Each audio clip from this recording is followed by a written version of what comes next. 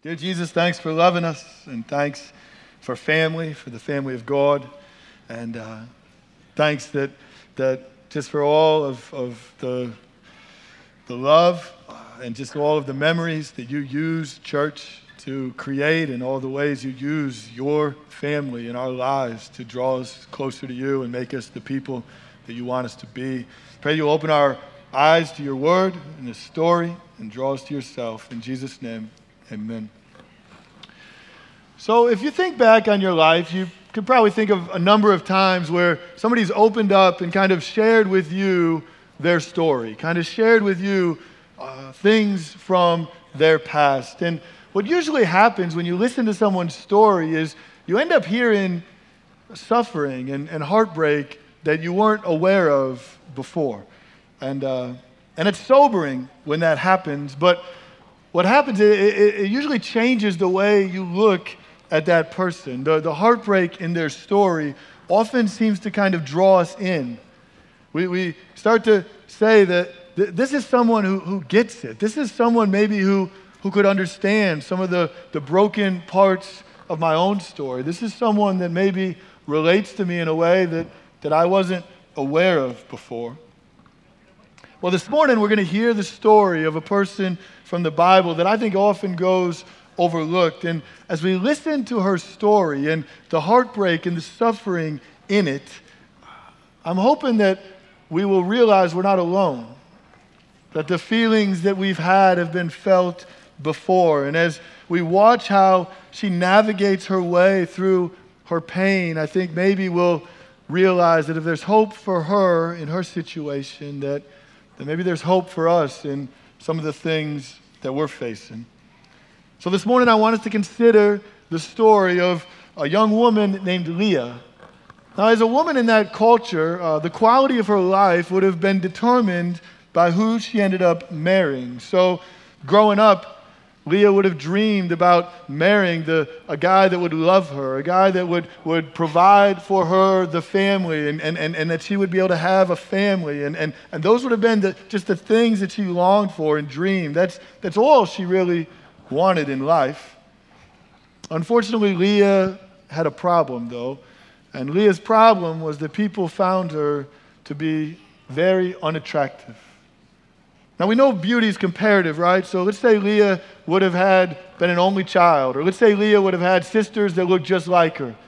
Then it probably wouldn't have been such an important factor in her life. But the thing with Leah is she had one sister, and her sister was absolutely stunning. So when the author of Genesis wants to give you a biographical detail, when he thinks, how can I just in one or two sentences help you understand this woman's life, this is what he decides to do. He decides to do what everyone else had done in her life, and he decides to compare her to her sister and say, in verse 29, Genesis 29, verse 17, Leah's eyes were weak, but Rachel was beautiful in form and appearance. Think about it. The author believes the best way for you to understand Leah's life is to do what everyone else had been doing all of her life. Compare her to her sister and let you know that she did not measure up.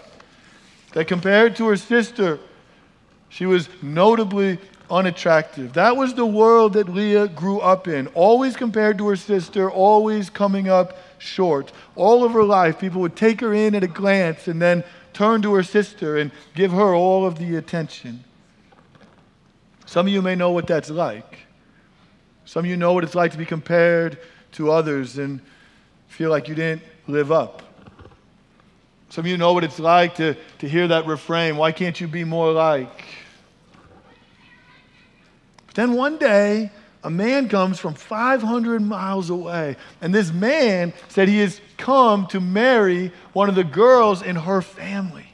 That's just her and her sister. There's only two. And in a culture where the eldest was supposed to get married first, Leah thinks, maybe this is my chance. Maybe this is my chance. Somebody that is down to two, and I'm the eldest.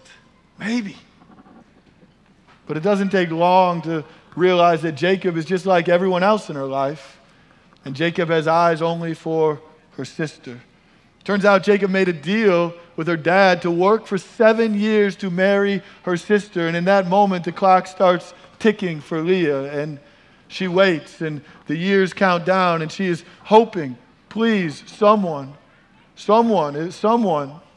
take an interest in me. Someone just give me a chance. Somebody get to know me. Look beneath the surface. There's something to love here if you would just give me a chance. But 7 years go by and no one does. And so Leah prepares to watch her sister get married before her, and she wonders if she'll ever get married. If there'll ever be someone that could look past her appearance and just love her. That's all she wanted. She wanted a chance. As she got ready on the day of her sister's wedding, all of a sudden, her dad came in to talk to her. And her dad told her he had a plan. And he said, actually, I've got this plan. I'm going to take you, and without anyone knowing, I'm going to insert you in the place of your sister. And I'm going to give you to Jacob, and I'm not instead of your sister. Leah never thought her dad really cared about her very much, but all of a sudden he had a plan for her, and she heard that, and she thought, this is my chance, my one chance, my chance to get out from the shadow of my sister, my chance to have a husband, my chance to get some time where maybe he could get to know me and then eventually fall in love with me. She picked out her most attractive dress. She got the thickest veil. All of her life, she longed to be Rachel. All of her life, she wondered, what must it feel like to be the center of attention? What's it like to have everyone think you're beautiful? What's it like to be loved? She'd always wondered, and finally, for one night, she got to experience it. That night, she was the center of it all. That night, Jacob couldn't take his eyes off of her. Later in the tent, when he drew her to himself, for the first time, she felt wanted. She felt attractive. She felt like beautiful. She felt loved. For one night, she got to taste what it felt like to be Rachel. Long after Jacob had fallen asleep, she stayed awake in the tent, reliving the night. She knew what she did was wrong. She knew it. But this was her chance.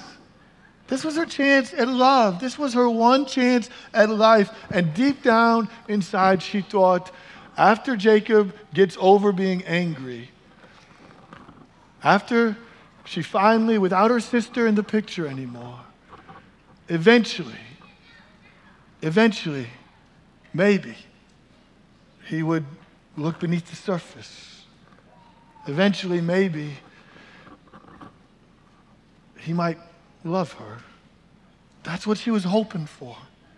That's what she was longing for. Her thoughts were interrupted as Jacob rolled over beside her. The sun had come up hours earlier, and so she found herself holding her breath, wondering what would happen next. He opened his eyes and he saw her, and she'd never forget the look on his face when he saw her. Horror, disappointment, disgust. Turned to confusion as he tried to figure out what on earth happened. What is going on? Turned to rage as he realized that he'd been deceived. The next thing she knows, he's up and out of the tent, and she can hear him yelling at her father. And she finds herself snapped back to reality. She's still Leah. Hours later, he comes back to the tent, and she waits to hear what he's going to say. At some point, Jacob breaks the silence. He says, your dad says I have to spend the rest of the week with you. And then a little smile comes over his face, and he says, but after that, he says, I get to marry your sister. All of a sudden, it's her chance to be horrified. I mean, as hard as her life had been, as miserable as it had been, as much as she had been through, never in her worst nightmares had this happened. All of her life, her one hope was to escape the shadow of her sister by finding a man that would marry her and love her. That's all she ever wanted in life. And now her worst nightmare, 1 week after she married her husband, he married her sister too. Now there's no hope. Now there's no escape. Forever condemned to live in the shadow of her sister. The man that she loved, the man that she married, the man that she gave herself to, now married her sister also. Look at verse 30. It's meant to just reveal how broken this situation is. It says, so Jacob went into Rachel also. Guys, that's not a word you're supposed to use with marriage. Also, it's not the way that it's supposed to be. It's broken. The text goes on to tell us that all of her worst nightmares came true as Jacob chose to love Rachel more than he ever loved her. Tell me that's not a heartbreaking story. Just can you imagine being Leah? And thinking about it this way as well. Just think how alone she feels. Not only is she married to a man that doesn't love her, she's married to a man that's married to her sister, so she never escapes his shadow. But also in the same moment, she realizes how her dad feels about her. That her dad has just used her as a pawn. Don't you think her dad knew that her one goal in life was to get out from the shadow of her sister? Don't you know he knew that? And yet he didn't care. And he was willing to condemn her to being married to the same man as her sister, to ruin her life for 7 years of labor. Why?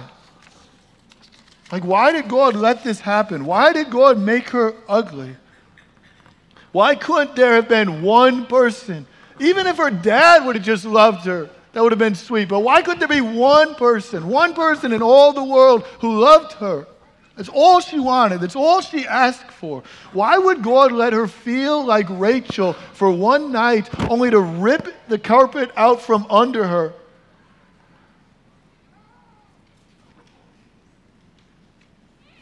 Why would he put her in this marriage condemned to the shadow of her sister for the rest of her life? Why? Every day she had to watch the man she loved give his love to her sister. And she knew there's no escape, no plan B. She's stuck.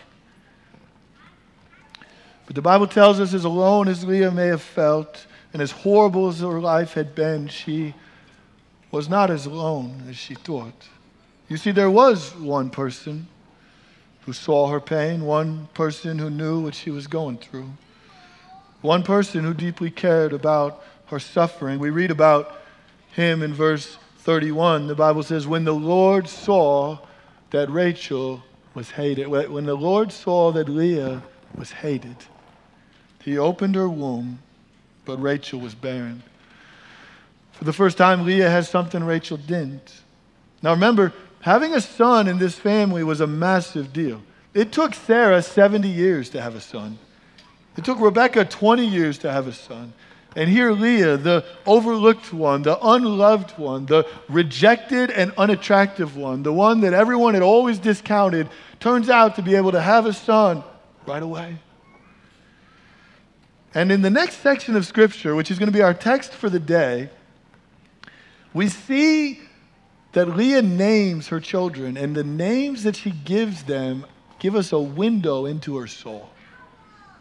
Verse 32, and Leah conceived and bore a son, and she called his name Reuben, for she said, because the Lord has looked upon my affliction, for now my husband will love me.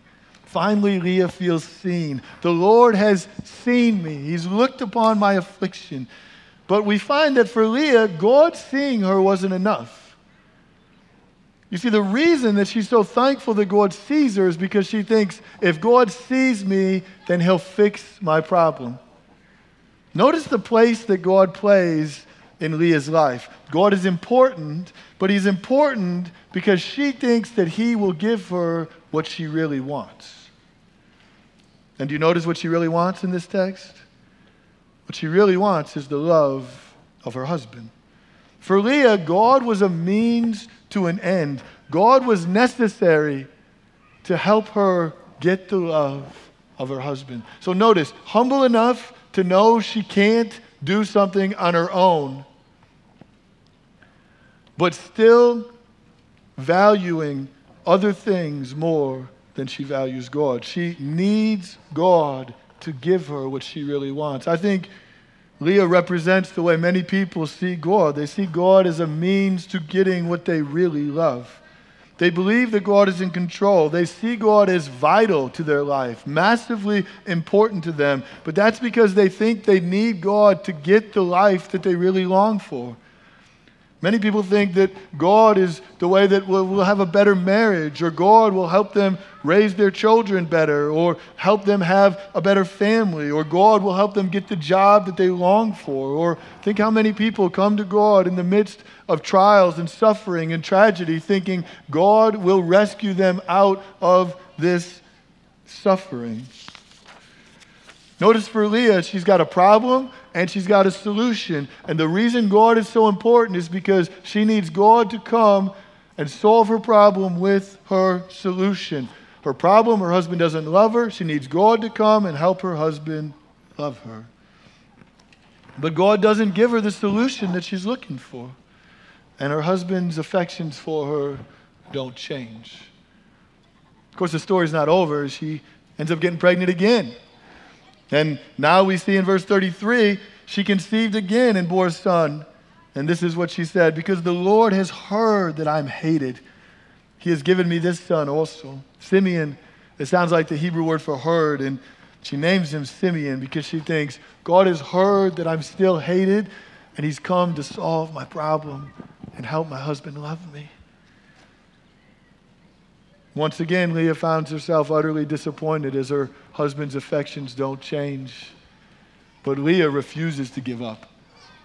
And she finds herself pregnant a third time. Verse 34, again she conceived and bore a son, and she said, now this time my husband will be attached to me because I have borne him 3 sons. At this point, Leah has done more for the Abrahamic promise than all of the other patriarchs.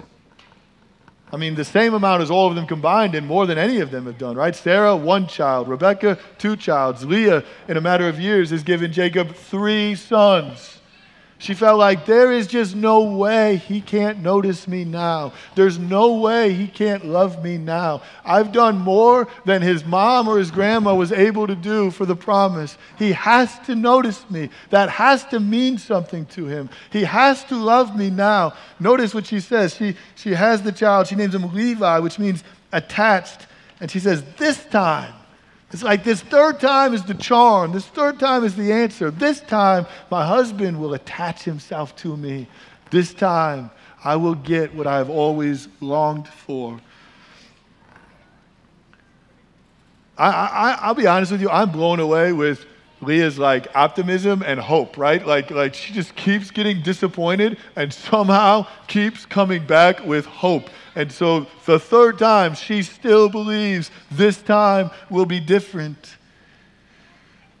But it's not. Jacob's affections for her do not change.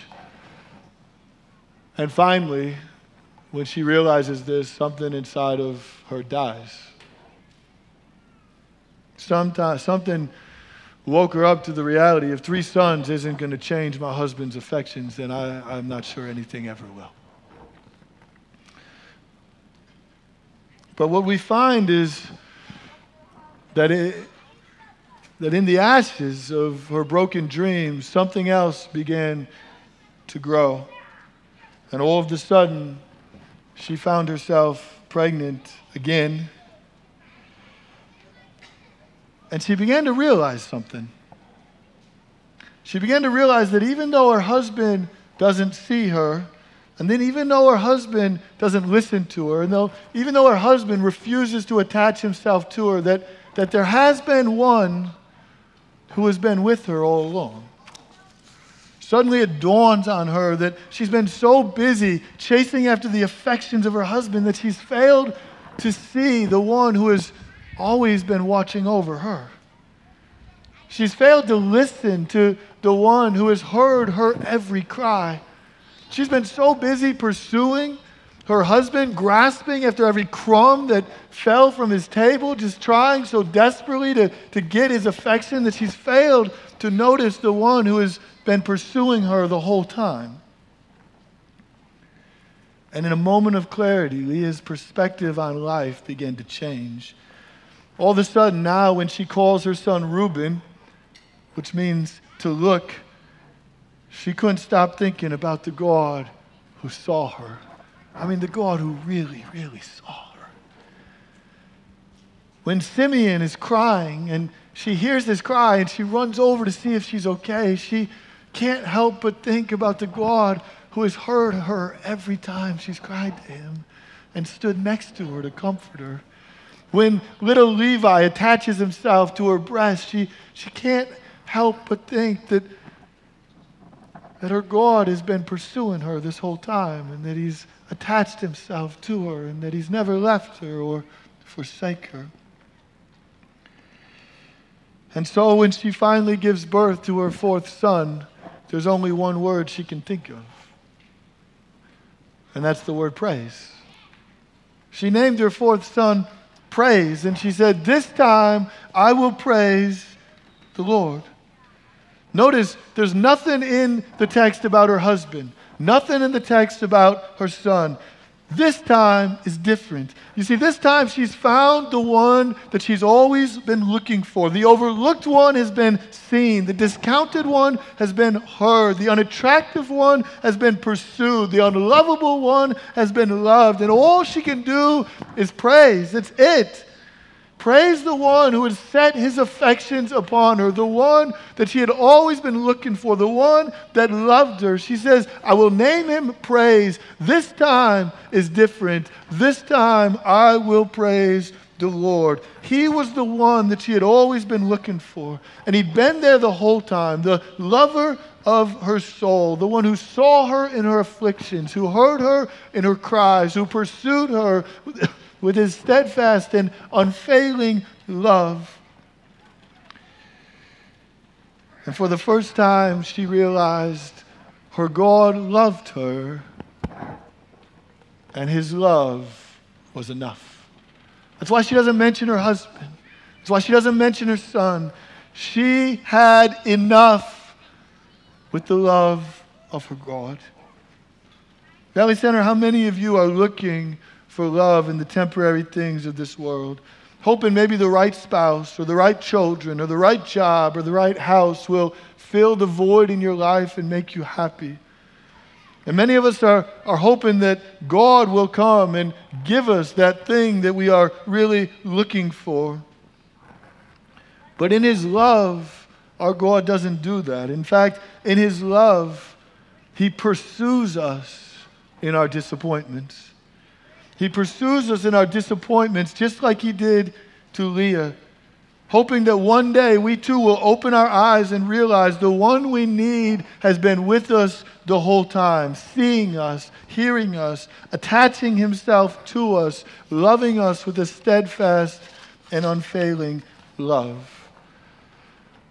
And if you're wondering if what I'm saying could really be true, if you're struggling to believe that maybe there is a God like that out there who sees you, who loves you, who pursues you, who hears you, well, let me tell you just a little bit more of this story. You see, the Hebrew word for praise is Judah. Judah. Judah is Leah's fourth child, and what we find as we read in the rest of Scripture is that all the promises of the Messiah were going to come through Judah. Judah becomes the ancestor of King David, and then King David becomes the ancestor of the Messiah. That when God looked down and decided which one of these two women would he give his only son to? He said it's going to be Leah. And it's going to be through the son that she gave up on and let go of control and trusted in me alone. And you don't know this son of Judah, the Messiah, he was actually the Rachel of heaven. You see, Jesus was the most beautiful being in all of heaven. The angels would cover their eyes, not because he was so attractive they didn't want to see him, but because he was so beautiful that even perfect beings struggled to behold his perfection. Jesus was the Rachel of heaven. But in Isaiah 53, we find that the Rachel of heaven actually became Leah, took on flesh, and became Leah. Isn't it crazy that when the Rachel of heaven took on flesh, he didn't become the Rachel of earth, but the Leah of earth? Listen to what Isaiah says about him. He had no form of majesty, chapter 53, verse 2 and 3, that we should look at him, no beauty, that we should desire him. He was despised and rejected by men, a man of sorrows and acquainted with grief. As one from whom men hide their faces, he was despised, and we achieved him not. Jesus, the Rachel of heaven, became Leah. He was not content. Here's what we learn about our God. He wasn't content to just see that Leah was hated. He wasn't content to just hear that she was hated. He chose to attach himself to flesh so that he could experience exactly what it was like to be Leah, so that he could be overlooked, rejected, despised. He attached himself to human flesh. He became the ultimate Levi, attaching himself to human flesh so that he could become our sympathetic high priest, knowing intimately and personally weakness, knowing what it looks like to be overlooked, despised, compared, and turned away from. But why? Why would the Rachel of heaven become Leah? Isaiah tells us in verse 4 and 5. He says, surely he has borne our griefs and carried our sorrows. In verse 5 he writes, but he was pierced for our transgressions. He was crushed for our iniquities, and upon him was the chastisement that brought us peace. By his wounds we are healed. Valley Center, the Son of God, knows what it's like to be overlooked. He was rejected. He's been the object of people's disappointment, marred beyond human recognition, considered ugly by the very people he created. And he did it for us. He did it so that he might attach himself to our griefs and to our sorrows, pierced through for all the times that we would seek love in other places, crushed for all the times that we would run to other things for our happiness. The punishment that we deserved for all of our idolatry fell upon him. And the reason Jesus did it wasn't just so that he could be with us in our suffering. I love it. It's not just that in all of the broken places in your story, you're not alone. The Bible says that's true and that's amazing, but there's more. He did it so that he could rescue us out of the broken places in our lives. Jesus just doesn't come to attach himself to our broken state. He comes to rescue us from it. He comes to take Leah's. It's not just that he's saying, I'm with you in your Leah-ness. That's not it. He comes and he says, I am with you in your Leah-ness, and I will not leave you like Leah. I will transform you into Rachel. That's what he promises. That's what he comes to do. Listen to Ephesians 5, 25 through 27. Husbands, love your wives as Christ loved the church and gave himself up for her, that he might sanctify her, having cleansed her by the washing of water and the word, so that he might present the church to himself in splendor, without spot or wrinkle or any such thing, that she might be holy and blameless in his sight, holy and without blemish. Valley Center, Jesus loves you. He died to take all of your sin and your failure, all of your stains and your flaws, and to wash them away so that when the time came for you to come to your wedding day and to stand before your holy and perfect Savior, you don't have to worry about what his face is going to be like when he sees you, because he intends to present you to himself holy and in splendor. Oftentimes, I think when we picture God and how he looks at us, right? We picture like God doing what Jacob should have done with Leah, right? Like basically, what should Jacob have done with Leah? He should have just worked hard and overlooked and tried to like bite his lip and push through and loved her, right? And that's what we think. We think like Jacob was just a man, so he couldn't do it. What makes God so amazing is that he's able to like push through and love somebody as unattractive and terrible as me. And but you know, he's loving me, but he's not attracted to me. Like he's loving me, but like he's biting his lip to do it. He's using all the reserves of God himself to accomplish this mighty feat. And praise God, he's God and he can do it. So I accept his love, but I feel a little bit sorry for him. That's how we oftentimes think. I think that's how we sometimes picture it. And here's the thing. It's true that while we were yet sinners, God loved us. And it's true that he loved us despite all of our ugliness and our failures. That's true. And it's true that in and of ourselves, there's nothing attractive about us to draw him to us. That's true. But it is also true that he does not leave us ugly. Paul tells us he shed his precious blood so that he could wash all of our ugliness away and clothe us in splendor without spot or wrinkle or any such thing. So now when our Savior looks at his people, he does not see us clothed in the filthy rags of our own righteousness, nor stained with the disgusting stains of all of our failures, but he sees us clothed in the absolute splendor of his perfection.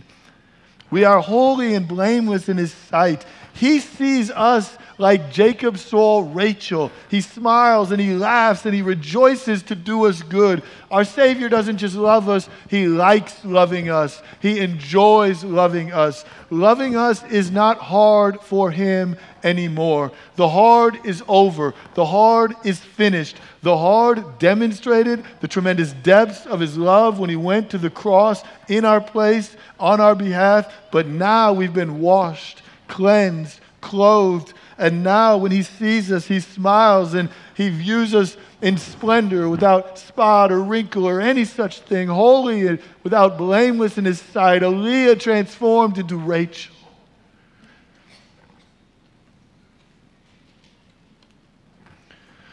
Guys, here's the thing. You just will never find this love anywhere else. You won't. You cannot pretend to be as good as your Savior offers to make you. Do you get that? In other words, you can't fool someone into thinking you are better than he offers to make you. And when we get love from others through pretending and performing, we know that it's only because they don't know us. And here, you are being offered one that sees you, knows you, has experienced what your life is like, is very aware of your darkest rooms and deepest secrets, and he loves you. And because of his Son, he has clothed you in his perfect righteousness. So he doesn't just love you as a project, he loves you as a Rachel, transformed by his love into that which is beautiful in his sight. You can't get this anywhere else, and you can't earn this from your God, but you can receive it. It is available to you. And my prayer is that you will let go like Leah and just say, I can't do anything to get it, but I will take it. And that you would just respond by saying, this time I'm done looking. I'm done looking. I'm done trying to find what I long for in other places. I'm just done. This time, I'm just going to praise the Lord. That's it. This time it's just Him. I quit. I tried my best and I failed, but what I'm being offered is better than what I got if I would have succeeded. So will you just receive it from your Savior, and then will you just praise Him? Amen? All right, let's pray. Dear Jesus, we just pray that You would take our eyes off of all the distractions, all the things that we think we need to be happy. And God, that You would overwhelm us with Your love. And God, that we would receive Your love this morning and declare with Leah, it's enough. It's enough. Even if the brokenness doesn't get fixed, even if the problems that we walked in here today don't get solved the way that we want them to be solved, even if You don't give us that which we are asking You for, what You've given us is enough. You've loved us. You've forgiven us. You've clothed us in the righteousness of Your only Son. You didn't spare Your Son, but freely offered Him for us all. God, that's enough. We don't need any more. You're enough. We want to praise You. Help us, God. In Jesus' name, amen.